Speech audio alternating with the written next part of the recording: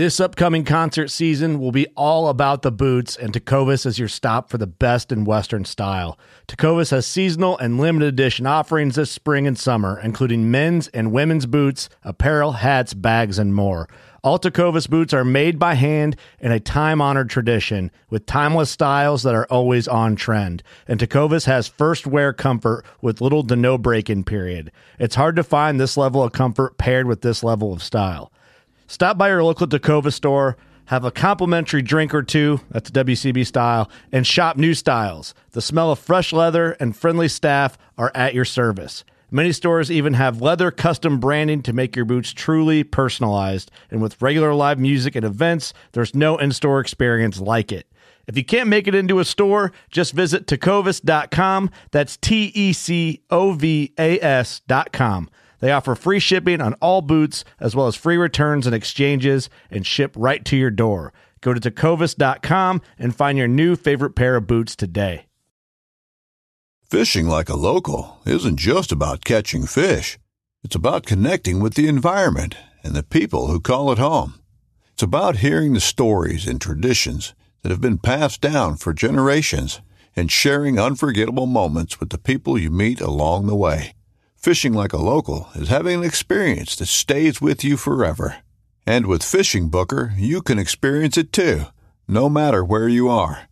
Discover your next adventure on Fishing Booker. With threats to our nation waiting around every corner, adaptability is more important than ever. When conditions change without notice, quick strategic thinking is crucial. And with obstacles consistently impending, determination is essential in overcoming them. It's this willingness, decisiveness, and resilience that sets Marines apart. With our fighting spirit, we don't just fight battles, we win them. Marines are the constant our nation counts on to fight the unknown. And through adaptable problem solving, we do just that.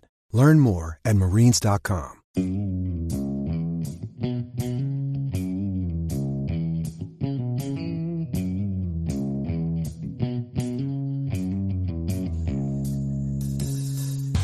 All right. Welcome back to the Survival and Basic Badass Podcast with Marsha and Chuck. Oh, you did put me first. You like that? I do like it. All right. So, you guys are like, well, who's Marsha? I don't know who that is. Well, that is my lovely wife, Marsha. Oh, so, lovely. Marsha used to be a professional broadcaster back in the day. Never you guys professional. Probably don't realize that. Never professional. No. I think radio station DJ or college DJ. Yeah, but college. That still sounds like a professional. Well, I did do 30 hours a week, but I still sounded like a little girl is what people told me. So I don't know. That was a few years ago, so whatever. Anyway, so today we're going to talk about building, I'm going to say, a bug-out garden. And what I mean by that is when you leave your homestead, you know, I'm sure you build up a nice garden at where you live and whatever, but you're planning to bug out to a camp, or maybe even you have to bug out and just go start from scratch and new. And if you need to establish a garden, what tools you need to bring, what things you might want to, seeds, ideas of how to plant or what to do, what to look for when you're picking a garden location. But this is starting from scratch, not necessarily on your property, although you probably get some good ideas for your own garden and your own, layout. So a lot of good stuff here. But Kevin, once again, is off camping and supposedly gathering new knowledge to bring back to you guys. I don't know if that happens. You know, he's just partying, right? He's just partying. Yeah, he's just drinking whiskey and smoking cigars. No, that would be our party. Oh, that's our party? Yeah. All right. So, there's a lot of excitement out there. Actually, a while back, I think it was Angela, one of our people in the Facebook group, actually in the Prepping Badass group, they requested that, she requested that, you always talk about your wives. Maybe you should incorporate them into a show. Well, today is the day. So get excited. Grab a cold beer. Get nervous. Marsha's a little nervous. Yeah, we're all excited. It's going to be great. So basically, when you go and you get out to your camp and whatever, and we'll talk about things we need to bring with us in a second. Well, no, we could start there. Well, let's start about where you're coming from, though. Because if you are serious about prepping, you should be serious about gardening. Yeah, they go hand in hand. Yeah, I think so. Because you got to have experience. Because I think that a lot of us learn from our parents or from a grandparent or neighbor on how to do some kind of gardening. But it really is one of those things where there's always a lot to learn and you don't really know till you get into it. So you could be gardening. We're in New York. It's a lot different climate than you go down south. You go up north, sunlight, the kind of soil you have, things like that. If you're going to be kind of going on the run and you don't have an established location to go to, you already have to have a base knowledge of what's going on. Sounds right. Yep. So you got to start with your home and practicing.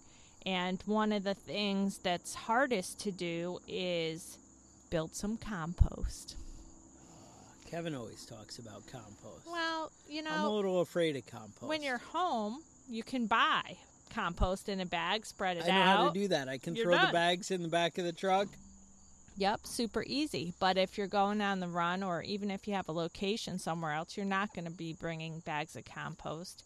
And it sounds easy. Oh, gather your kitchen scraps and do all that stuff. But it's not Whenever so they say easy. compost, I always hear them say dead leaves. I always think dead leaves and worms. Well, And guess what's in the forest? dead leaves and worms. I like it. Yeah, but I think Where am I going wrong? dead leaves are great, but I think most people, when they think of compost, think kitchen scraps. And kitchen scraps are a lot harder to manage than dead leaves and worms. So if you can build some kind of structure to get a big pile of leaves and keep it there, that's going to be one of the best ways to do it. You can also put dead leaves over where you want to plant stuff and use that, but you really should try to physically break them down because the smaller bits they are in, the easier it is going to be to decompose. That's why you're always making me run over them with the lawnmower. Yeah. Is that what you're saying? Well, it breaks down a lot quicker because you think of all the edges that start the decomposition process, but the more smaller edges, more rough edges you have. Put it in the blender. Yep, the quicker you have. But the big pile is kind of critical because you want it to be in one place. You don't want it to blow away. You want to really build up some kind of volume because when you're using leaf mulch, it really breaks down. Yeah. So you can have like 6 feet of leaves and come out with 6 inches of compost maybe. I don't know if that's the correct ratio or anything, but it's a lot and it does take time. One of the easiest ways you can do that is chop up leaves and put them in a big black plastic bag. That keeps the moisture level right and that really starts to decompose really quick, and you could have a bunch of those wherever you land or tucked away in your little getaway camp or something like that. Right. And that's already doing the work for you without you having to really maintain or turn or check the moisture or Right. all that stuff. Well, that's it. I mean, I think a box of garbage bags is something you could easily throw under a seat in a car or, tied in your bag or whatever. It doesn't sound like it would take up a lot of space or weight. Yep. So garbage bags, even black tarps that we're going to talk about in another minute, but that'll help things break down really, really easily. But when you're home, you should try to play with building some nice compost because you have to use, there's a whole layering process. Greens, browns, and moisture is all very important. Temperature, oxygen, rotating it. Our compost results have been Yeah, the leaf stuff has been great, but you have to have so much of that. So just learning how to make compost and how to incorporate any scraps you use. If you are bugging out, that's a perfect way to get rid of some of your garbage and things like that too. Any food residue that you have. It's got to be vegetable. The animal stuff does not go well with a compost heap. No. No, because it invites critters in, but it's also So you're saying I have bacteria. to have vegetables to get the compost in order to grow the vegetables? Yes. Sounds very complex. Yeah. Well, when you're home too, you can use chicken manure. You can use rabbit manure if you're learning how to grow either one of those, and that's a great idea. You can even use wild rabbit poop. It's everywhere. Yeah. We do have a dog who's particularly good at finding rabbit poop. Yeah, but you got to get to it before he eats it. But remember that one Mother Earth News Fair we went to? They were selling rabbit poop in fun little jars. In fun jars. Yep, so that's a really good thing for... Little balls of love. Yeah, or something like that. Yep. So that's something to be aware of. Try to do some of that now. And overall, any gardening you can do now is just going to increase your knowledge. Playing with the compost, talk about or think about moisture needs and how much you're watering. Because when you are going somewhere else, you're not going to be able to hook up the sprinkler, hook up the hose. So you got to think about mulch, which could be your leaves right there, or any kind of vegetation, but it can't have the seed head on it. And you got to really try to think of capitalizing on moisture, because you're not going to be able to turn on the hose. Now, any thoughts when we have our... Am I steering the wrong? Do you have an agenda of which way to go here? Okay. So when we go out to our bug out location, either we're walking through the woods or we're walking around our property. Maybe we bought 10 acres in the middle of nowhere of worthless land somewhere, and that's our plan for getting away. How do I select? I mean, obviously you're like, oh, well, this part's cleared. Might be a good spot for the garden. But what are you looking for if you're picking out? Like I was always told, you want like south-facing, kind of hill slope kind of thing. I'm sure will give you the longer that, season. Yeah, that would be better. But really, you got to find a site that has at least 6 hours of sunlight. Okay. Because otherwise, it's going to take something so much longer to grow than if you have 6 to 8 hours of sunlight. All right. Some of the things do better in non-sunny locations, like lettuce, spinach, And but where you're any of the going, you might pick the fruiting right seeds. things, Okay. yeah, like peas, beans, lettuce, they all don't need as much intense sunlight. But anything that fruits, like tomatoes, zucchini, and corn, any of that stuff needs sun. Okay. And then we probably want to be by some kind of water supply if we can at all If you can. work yeah. it out. You want it fairly level or sloping in one direction. You don't want it in a big valley or a dip, because if you're in any place that has frost, what happens is the frost kind of moves down the hill and will settle in the valleys of things. Okay. Microclimates. Oh, microclimates. Look at me knowing about gardening. Yep. So you got to look at structures. If there's like big trees, they're going to cast shadows on stuff, and it looks sunny, and you go there in a sunny day. But depending on where the sun rises and how the trees are, that's going to affect the climate of that area. Now, they always say like the morning sun is better. Like if you had to pick one or the other, you wanted to get the morning sun. Yep. What's that about? I don't know, really. It's more scientific than I know about, but I know that the stuff in the morning, you want it to dry the morning dew and all earlier. that. Okay. Yep, and then you can get to harvesting in the morning before the heat really kicks up, because the heat dries out your product and also converts some of the starches, the sugar in the things that make the fruiting things grow. It converts it to starch really quick, and you lose a lot of nutrients and stuff like that. So it's got to be dry, because you spread disease in the morning if it's all wet. If you get blight or some insect pests, and a lot of fungal diseases and stuff spread in the wet. So supposedly morning dries it out, and then you can get in there and do what you need to do. But also like by stone walls or something like that, stone holds the heat, so overnight Okay. that area won't get as cold.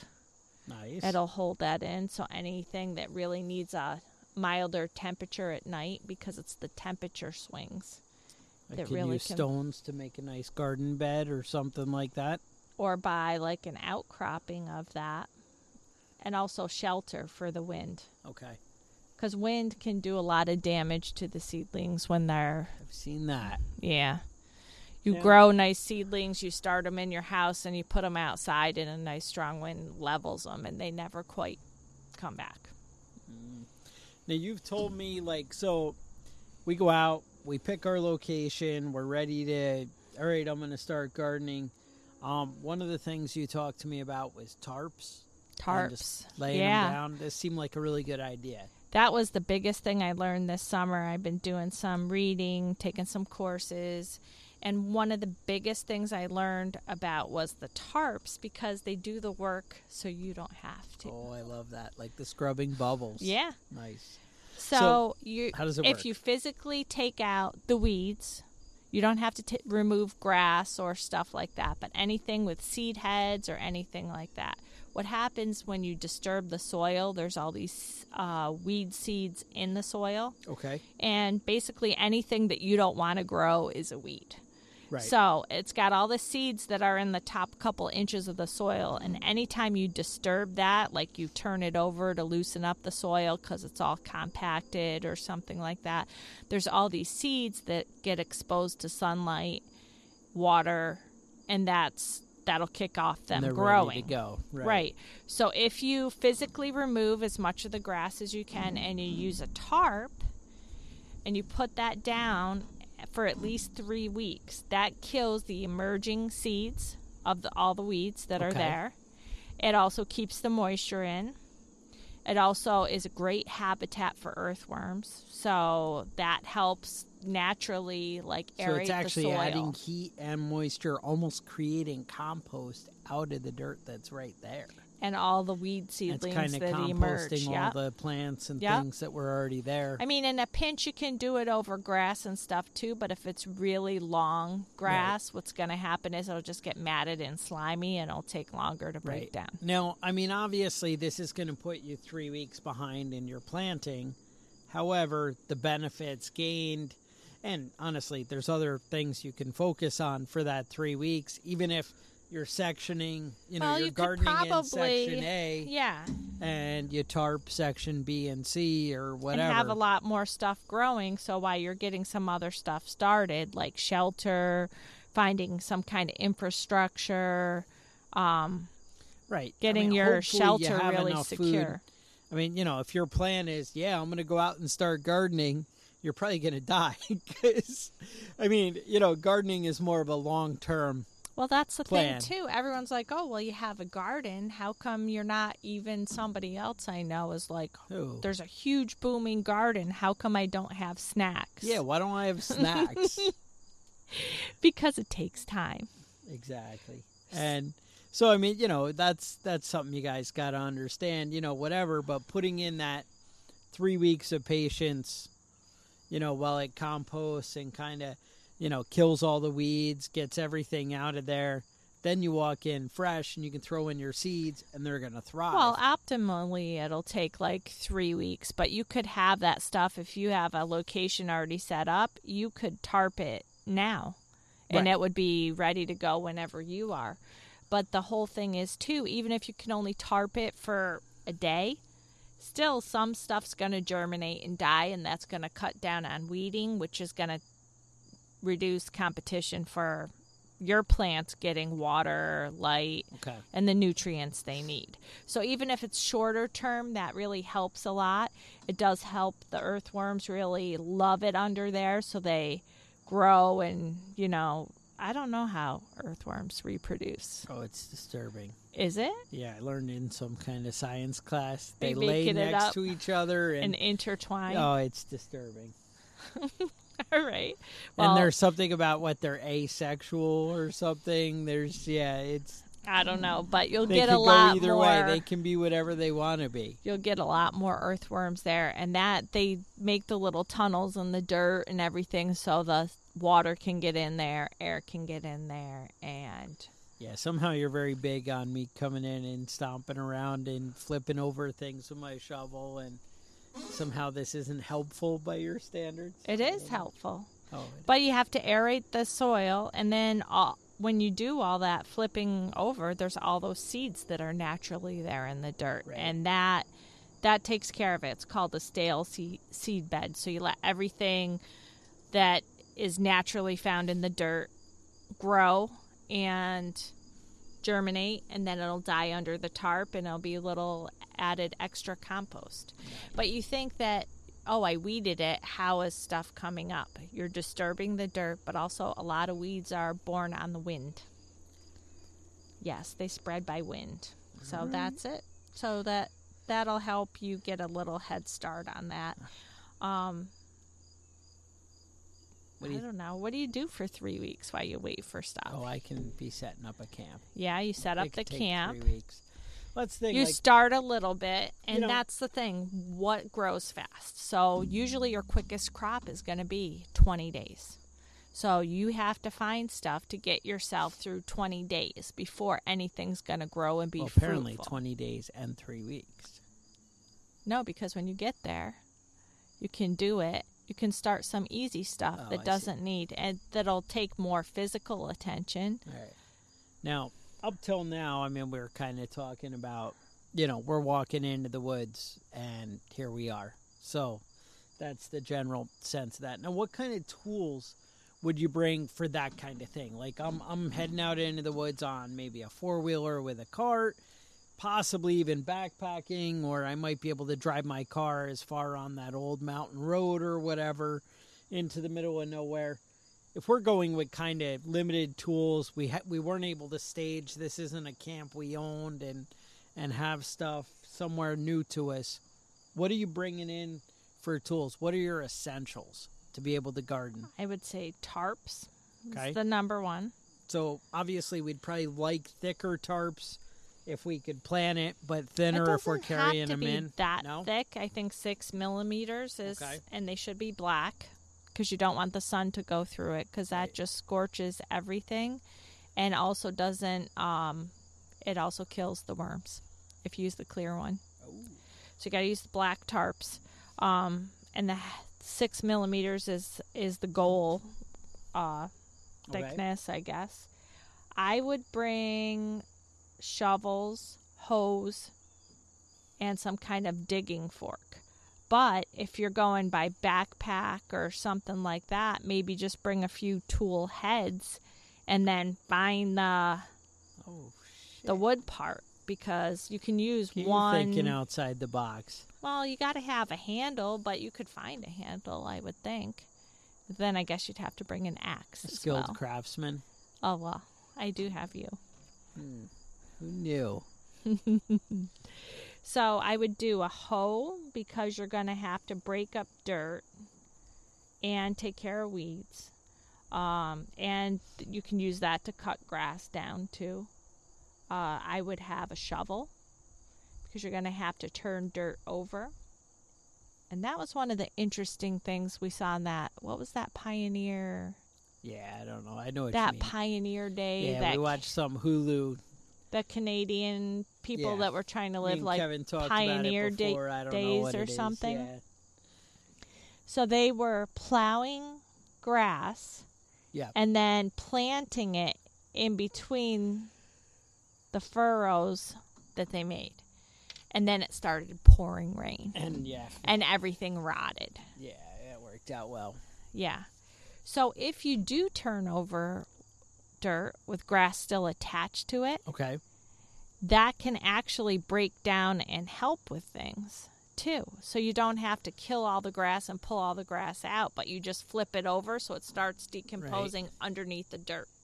Composting, if you will. Yep. In place. See, if this was a drinking game, that might be our word of the day. Composting. Composting and gardening seem to go hand in hand. So shovel, hoe, knife, because you're going to have to I harvest. like your idea of taking the heads off, though. That really Yeah. seems, sharp. That really weight and space. Yeah.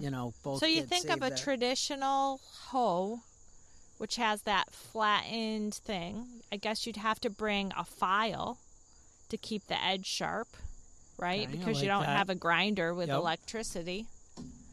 I'm a bit of a a knife sharpener, a blade sharpener, if you will. Yeah. So. Well, you need a knife to harvest. And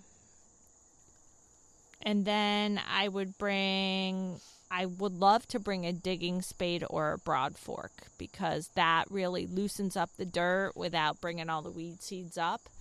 But I think you could now, probably the broad bring... kind of looks, for those of you who don't know, it's kind of like a pitchfork.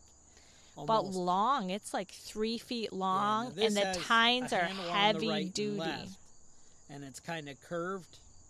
Curved forks at the end. And she uses it to like aerate the dirt, basically, to get in there, loosen it up without totally flipping it over or destroying it. Mm-hmm. And it kind of gets in there. But again, that's something you could do with like a pitchfork if that's what you had. Well, they have digging spades. They look like a pitchfork, but it's just heavier duty metal, because pitchforks really are for like grass and hay. So they're super light, and you throw grass with it. So a digging spade is heavier duty. You step on the top of it, and then you rock it back and forth, and that breaks it up. But that's only like 9 inches wide and maybe 10 inches, 12 inches long. So you could fit that in a backpack or some kind of bag. Right. But a broad fork, 3 foot wide and super long, tough. You're tough not bringing that. The hiking in, But it might be something if you're... if you have a getaway location. your getaway location that's already pre-staged. Yep. That's another story. Now, the broad fork that a lot of people are getting, they're pretty expensive, though. You're in that $200 neighborhood. You're not... It's up there. You're not $20 or $40 or... No, but the digging spade is around $30. Around 30 and you're in. So, yeah, I think you can find 20-ish ones. And, again, it's up to you. How prepared do you want to be? How hard do you want it to be? The big thing that all this prepping always comes down to, and I know I say this a lot, is how worried are you that this might happen? If you're like, it's a 1 in a million shot, then I think you're kind of an idiot to buy a broad fork just to have it your bug out location, because I'd want to spend $200. But if you think, gee, I think there's a 20% chance, then maybe, that might be something you want. Now, if you're gardening at home and it's your thing, then buying a broad fork is probably the right thing, And it all depends on your budget and the world you live in. Some people live on $30,000 a year, and some people live on $100,000 a year or $200,000 a year. Well, I think you got to balance it too, though. If you think of time, so the more tools you have, the less time you spend doing one task. Right. So you could weed by hand by individually pulling things out, or you could use a hoe and take half the time, or you could use a stirrup hoe that looks like the horse stirrup that you put your foot in. So it's like an open rectangle, but that has blades on both sides. So if you do that, you're going to take like 2 minutes to weed something. So all those tools aren't strictly necessary, but they cut down on how much time you spend doing something, which enables you to actually garden more space without gasoline, without electricity, without all that stuff. So it helps. You don't have to water as much. You don't have to use any electricity to do the stuff. It's just easier, and you get more done. So you have more people to feed. You need more space. And I can go back to drinking beer? Yeah. All right. You're going to have to... All the beer that I've stashed for the bug apocalypse. out beer. Yeah. You should make a brand of that. The prepping Bug out badass beer. bug out beer. Yeah. Ready for the apocalypse. Yep.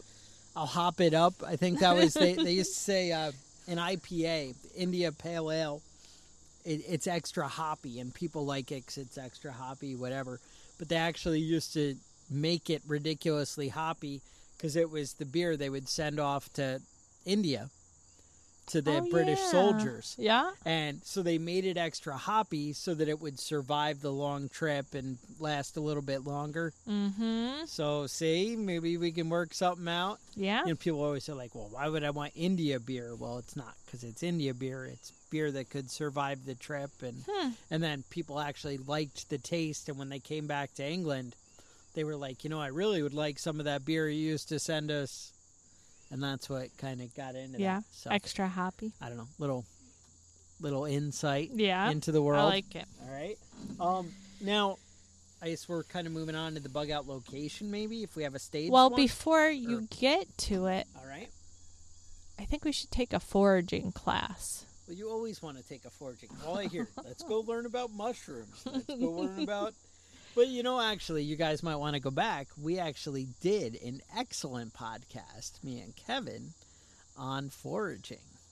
Uh-huh. And there were some books read, some knowledge imparted. But, no, I understand. I mean, you really should learn about foraging in your area. And that's going to give you a lot of insight on what seeds and what kind of things you should be stockpiling, because you're going to see what's really thriving naturally. Well, in your that's a clue environment. of what you see what's thriving naturally. It'll help you figure out where's a good growing spot. But if you're traveling somewhere on foot, anything that you can find to eat will supplement what you're already carrying. So, fruits, berries, nuts, I guess mushrooms, although mushrooms scare me. They scared... You know what? I've been easing into mushrooms. I think I think there's some like ones that are obvious and very unique that kind of... All the bright color ones don't go near. That's the trick. Yeah. But that, you're going to be like, oh, well, you know what? I know that's, what, chicken of the woods or whatever the hell it is, Oh, or, yeah. right?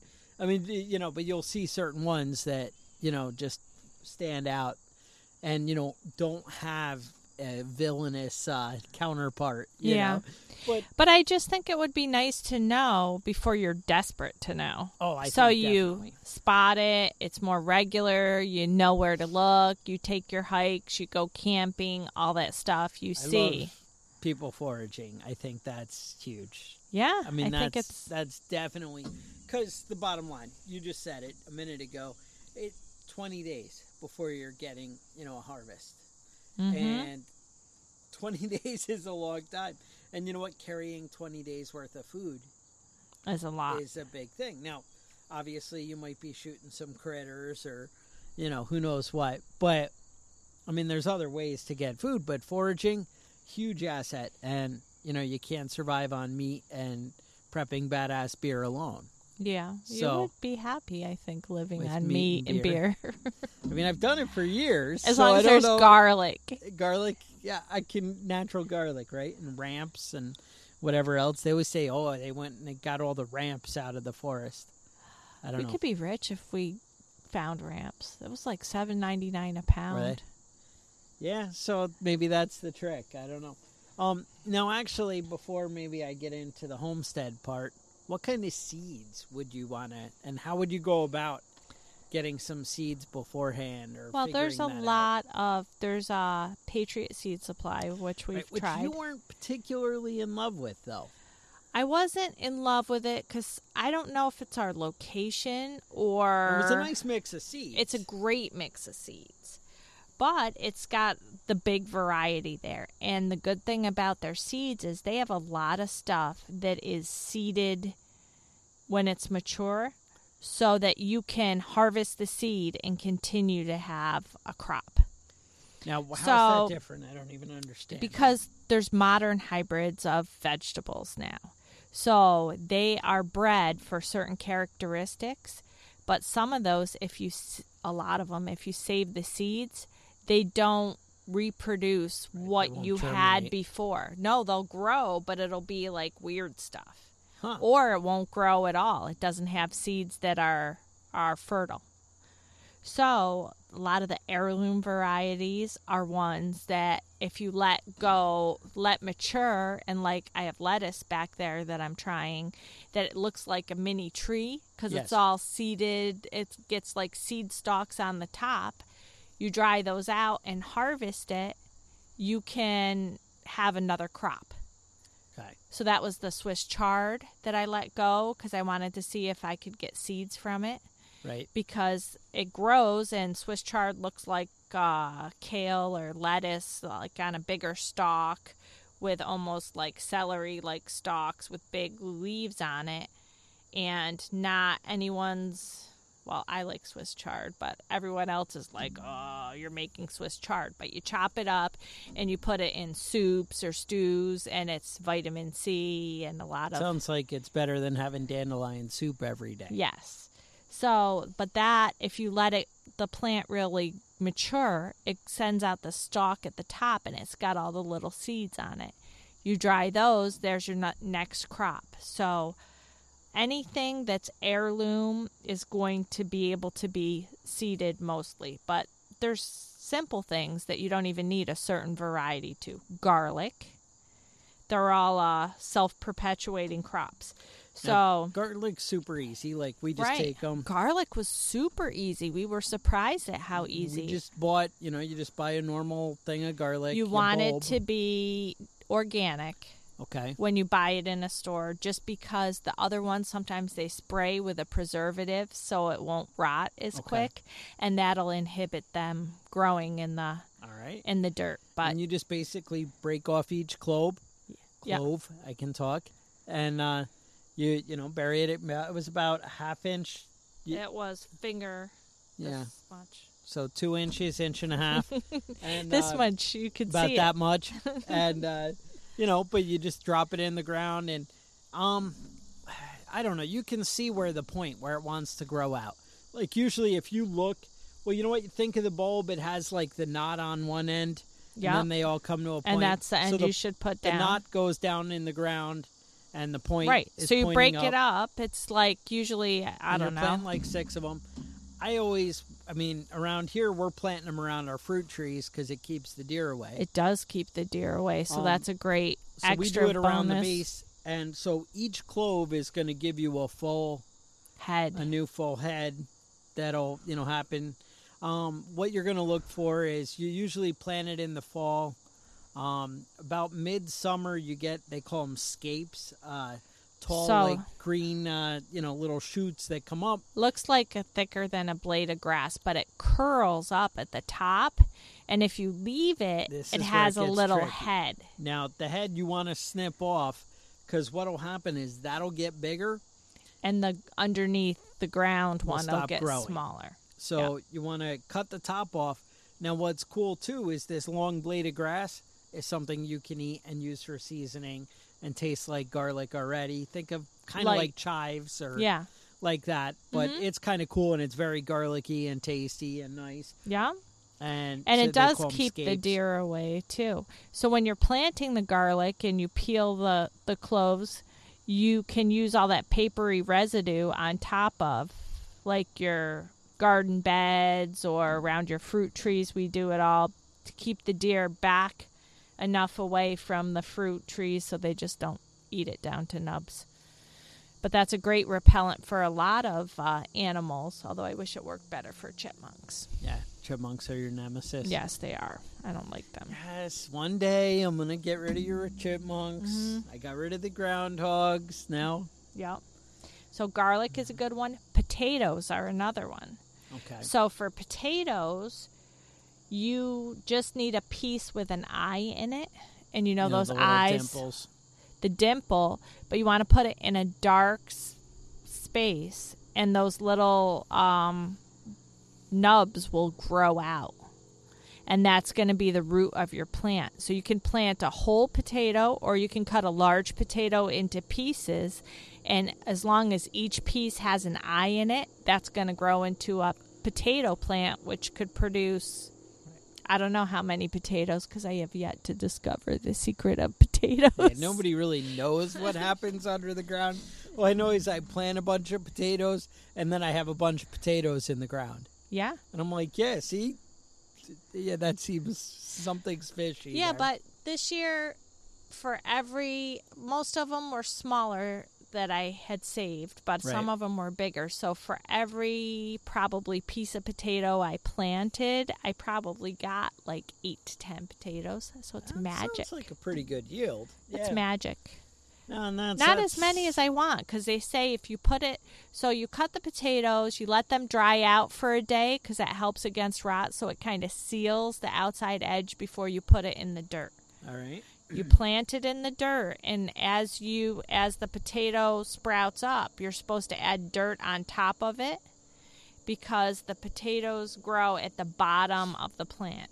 So the higher you put the dirt, supposedly you have more area to grow potatoes, and they have those barrels, and we made the square boxes that you add another layer on top of it and then fill it with dirt and add another layer of the box on top of it, and it's supposed to grow potatoes all along the roots, but I only find the potatoes at the very bottom, so there's got to be something that I'm missing. Trick or not.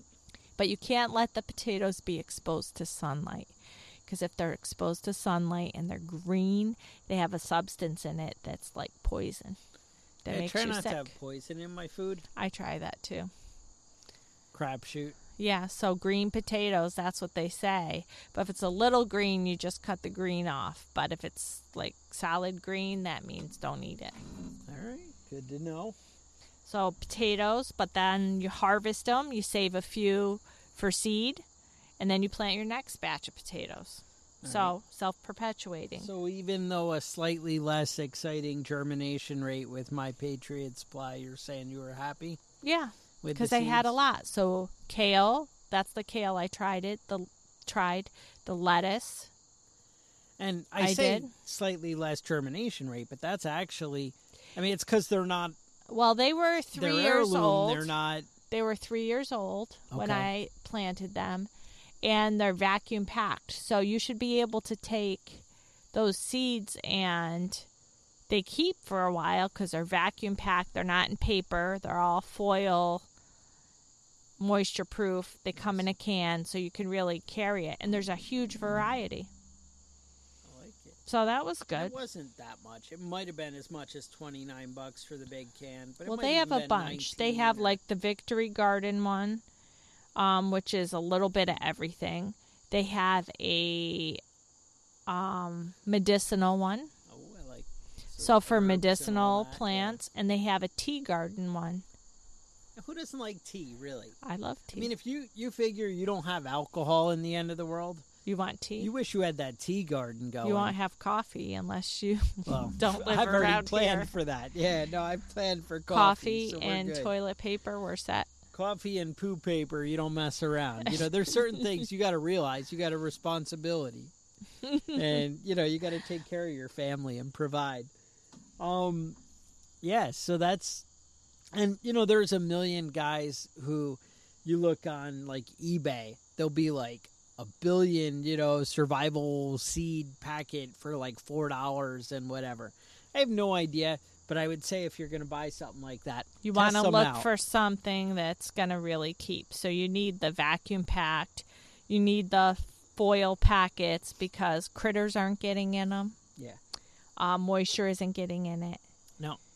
I go with And the they company have I a trust. lot in there. Yeah. There's a lot. So you could really get probably multiple crops out of it. Okay. Um, And then or obviously you're stealing huge new ones. seeds for the next. yeah. Yeah, I And- mean, I'll put a link in the show notes for my Patriot Supply because I think we have some kind of an affiliate link that I don't think anyone's ever used before. But Yeah. you know should what's check funny it though out. is It's I actually interesting. feel bad. Like I'll see somebody with more power and juice than me, like Glenn Beck or something, will have a deal where it's like a $99 for a month of food, and I'll just put up his affiliate link because I feel like, man, you guys should get the better deal than instead of clicking mine where it's like $1.50 for, you know, because you got to wait for the right special, you know. You do have to wait for the right special. And that's the thing. There's so much to think of. You have to be economical, and you Yeah. have to kind of put together a plan. A plan, A plan. a budget, a Yeah. plan. Buy things You when can't- it's appropriate. You do. Buy ammo when it's cheap. Yep. So, crops, garlic, potatoes, corn is a good one. Corn is a great one. Yeah. But I think you're inviting trouble with animals. Well, what I was thinking is that maybe I want animals hanging around when I See, didn't that- think of that. that's, Yeah, you know, because then you could get the right now, animals. Now they obviously- won't bother it right at the beginning, and but as it gets close to being Right. ripe.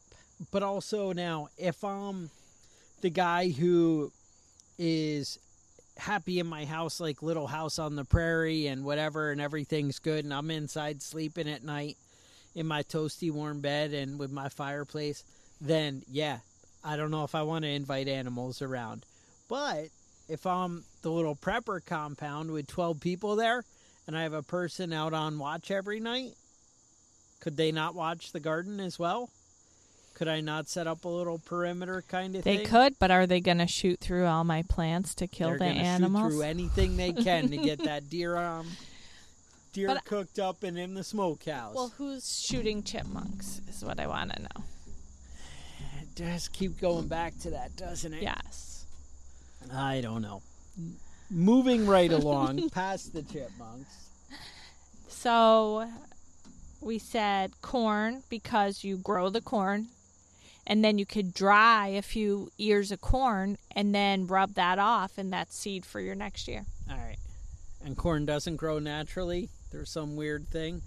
There's stuff that looks like corn, but I think you get sick if you eat it. I've heard that. What was that one? There's that looks... It looks like corn. Yeah, no, there is.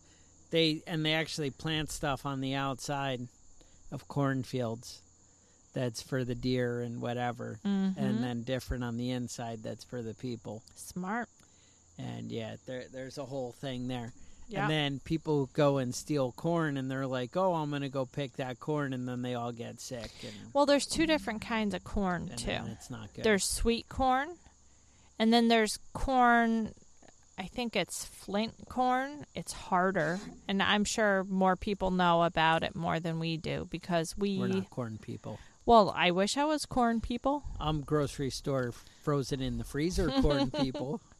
Well, we live on a big pile of rock, so every inch we fight for in the garden is very precious. So someday we'll have room for corn or move somewhere. When we move to Iowa. Iowa? I thought it was Kentucky. No. Who knows where it's going to be. Right. But somewhere you could have more space for corn, that would be great. I wish I knew more about corn. I do wish I knew more about corn because there's sweet corn and the flint corn. Right. So that flint corn is harder. So if you eat it like an ear of corn, you will get sick. But you also dry it out and then grind it for flour. So you don't have to grow wheat. Or although wheat could be a great crop that I haven't investigated anything into, because what are you going to do? You're not out threshing? Well, you'd have to thresh if you grew wheat, but I don't know anything about growing any of the grains. Buckwheat. Buckwheat is a cover crop, though. That's different. They grow buckwheat for buckwheat noodles, those oriental noodles I make. So it's got to be some kind of crop, but I think usually the cover crop I know just adds nutrients into the soil.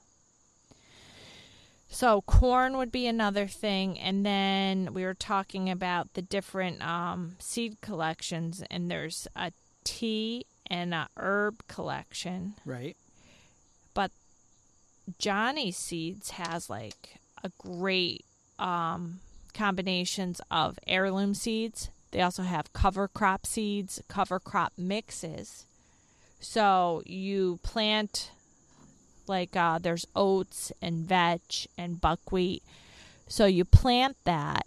It crowds out all the weeds and it enriches the soil, and the roots of this stuff loosens up everything.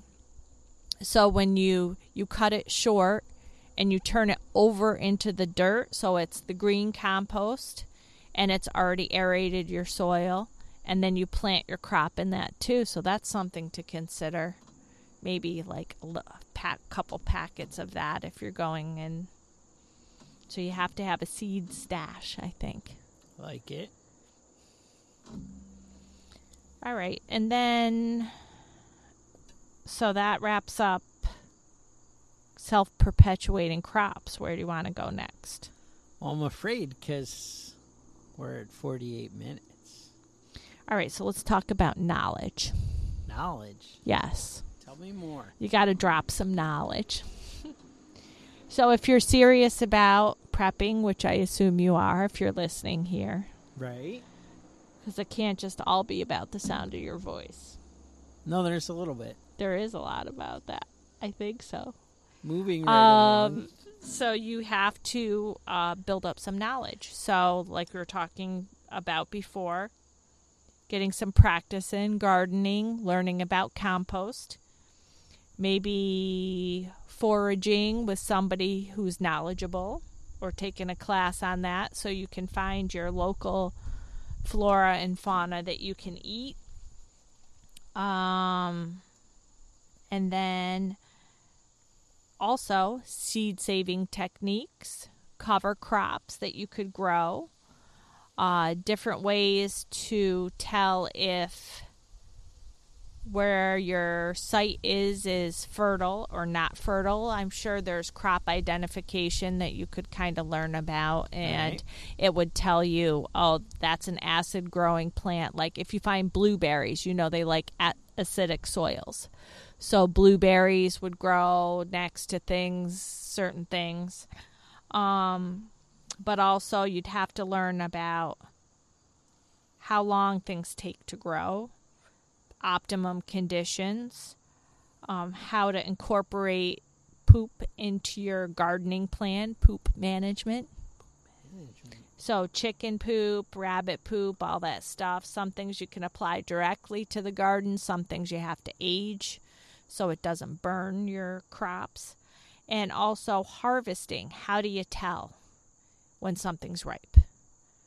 How do you know when to pick a bean, when to pick a pumpkin, when to pick a squash? How do you know when the best thing is? And then once you harvest this stuff, wait for you to tell me is how I know. What do you do with this stuff? So if you're off the grid and you don't have a big infrastructure, how do you save your harvest?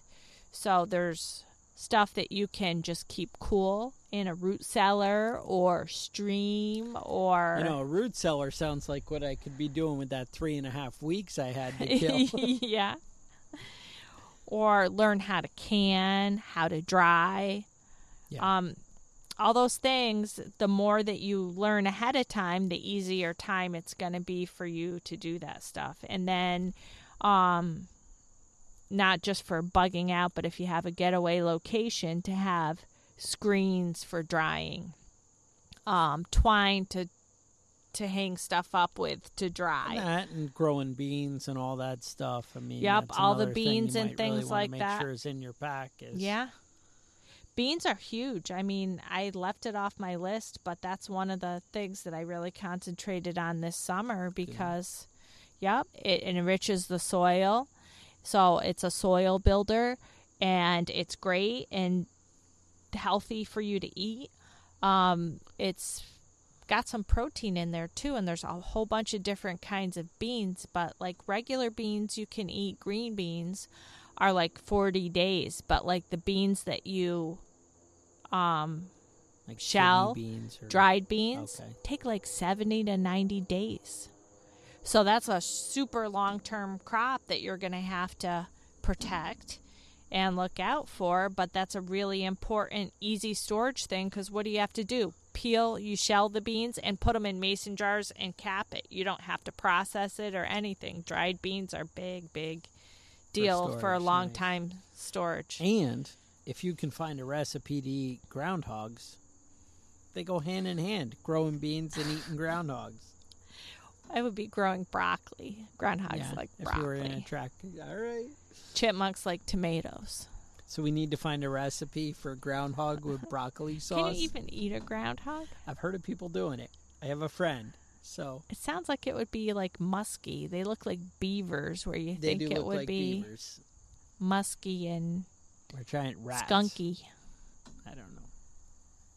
I don't know. So there's a lot to think of. We didn't really cover fruit at all because that's going to be important for vitamin C and everything too. Well, let me touch on quick, and I'm going to kind of zip through this. Your guerrilla gardening? Yeah, kind of. That guy is a genius. So I think it's Steve Austin?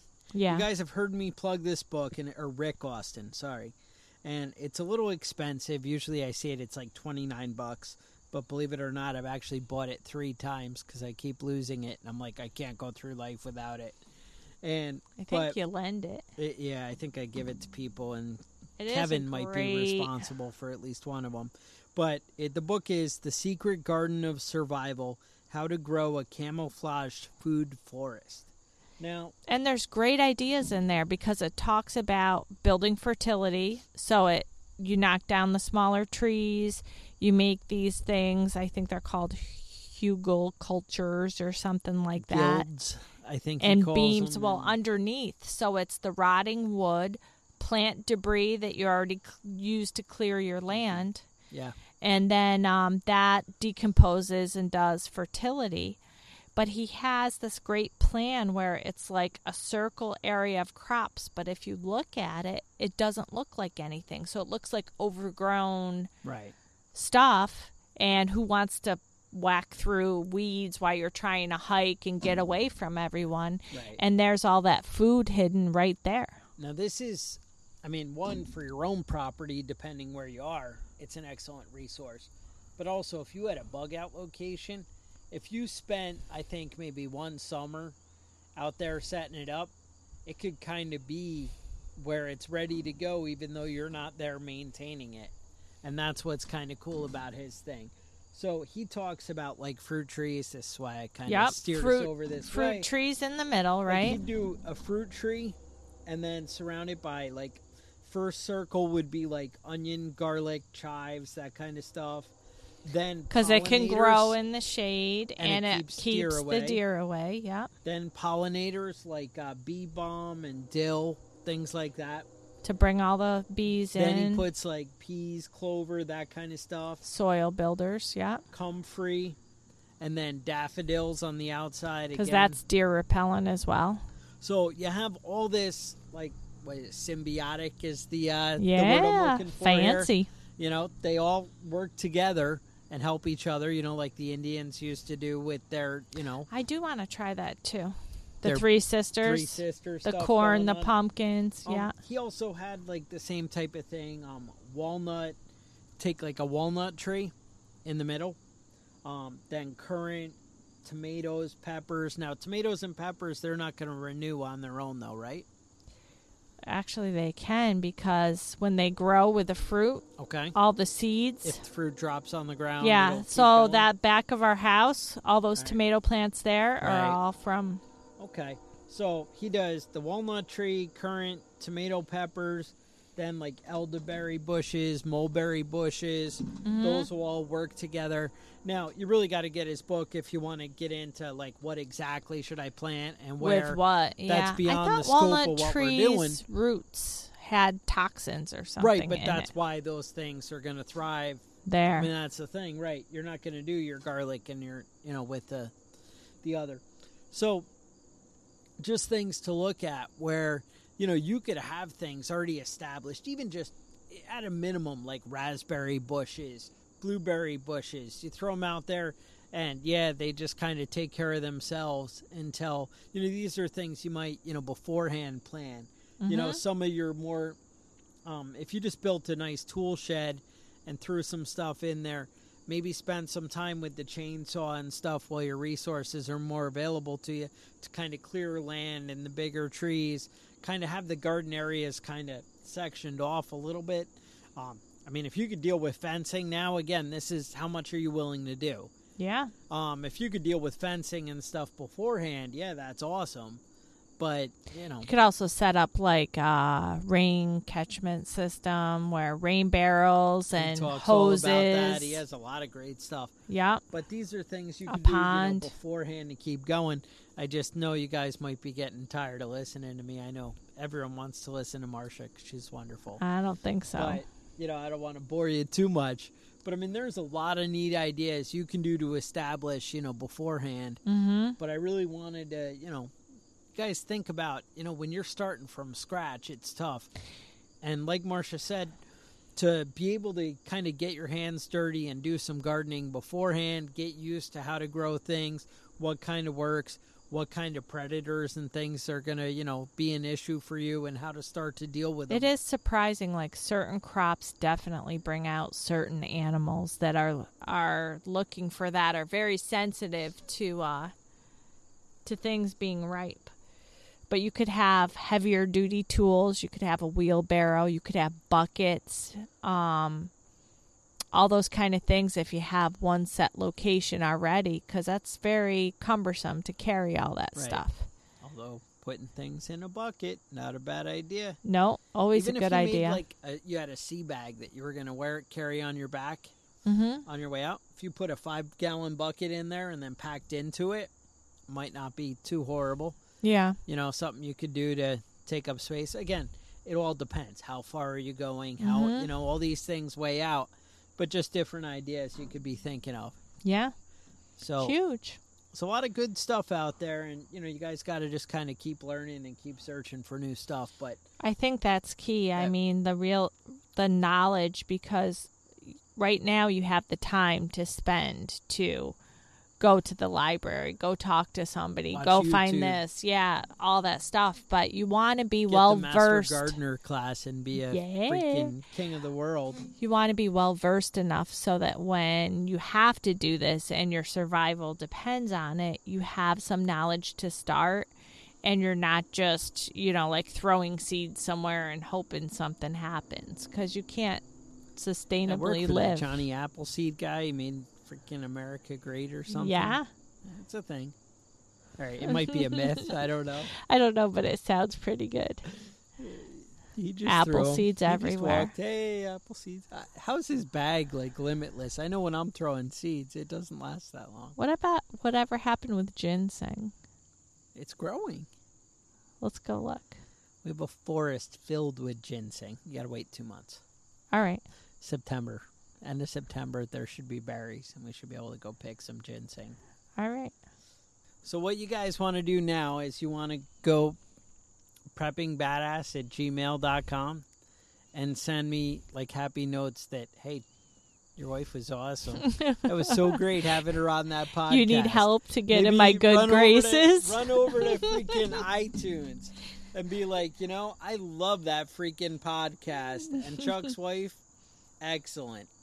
And that way we stay in the good graces and everything's nice. You guys, you love the show. You can support us on Patreon, patreon.com/preppingbadass. You can also support us by supporting our sponsors. TacPack.com has a great subscription where you can sign up to get cool gear delivered every freaking month. It's awesome. I just got a huge box filled with all kinds of fun toys that we're going through, and it's just exciting to get cool new gear all the time. I love it. And the best part, if you use code BADASS, they're going to hook you up with a free gun cleaning mat. That's pretty slick. And it'll protect your fancy furniture. So when you want to lay out all your rifles on your coffee table, and the wife's like, why does it smell like gun oil in here? I don't know. But this mat might help prevent some of those things.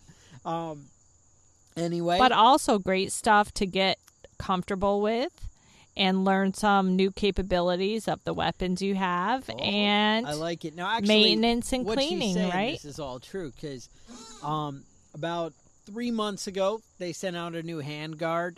And to replace a handguard on an AR, you basically have to remove the whole barrel. You have to change the gas tube and different things that pushed me a little bit beyond my comfort zone. But those are the kind of things that make it so you really understand what's going on and how things work. So, I don't know. Kind of, stepping outside your comfort zone is not a bad thing or a bad place to be. And acquiring some knowledge, gaining some ease and use of what you have. So maybe we could post some lists on seed suppliers and tools. I could probably put something cool in the show notes for you. Also, I'll see if I can throw some stuff up on Facebook. Also, we're starting to get a little active with Instagram, figuring out what that thing is. Not really sure. Pretty much I just post pictures of cool guns, but it's working out for me. So, with that, stay safe, and we'll talk to you guys next week. The Survival and Basic Badass Podcast is a proud member of the Self-Defense Radio Network.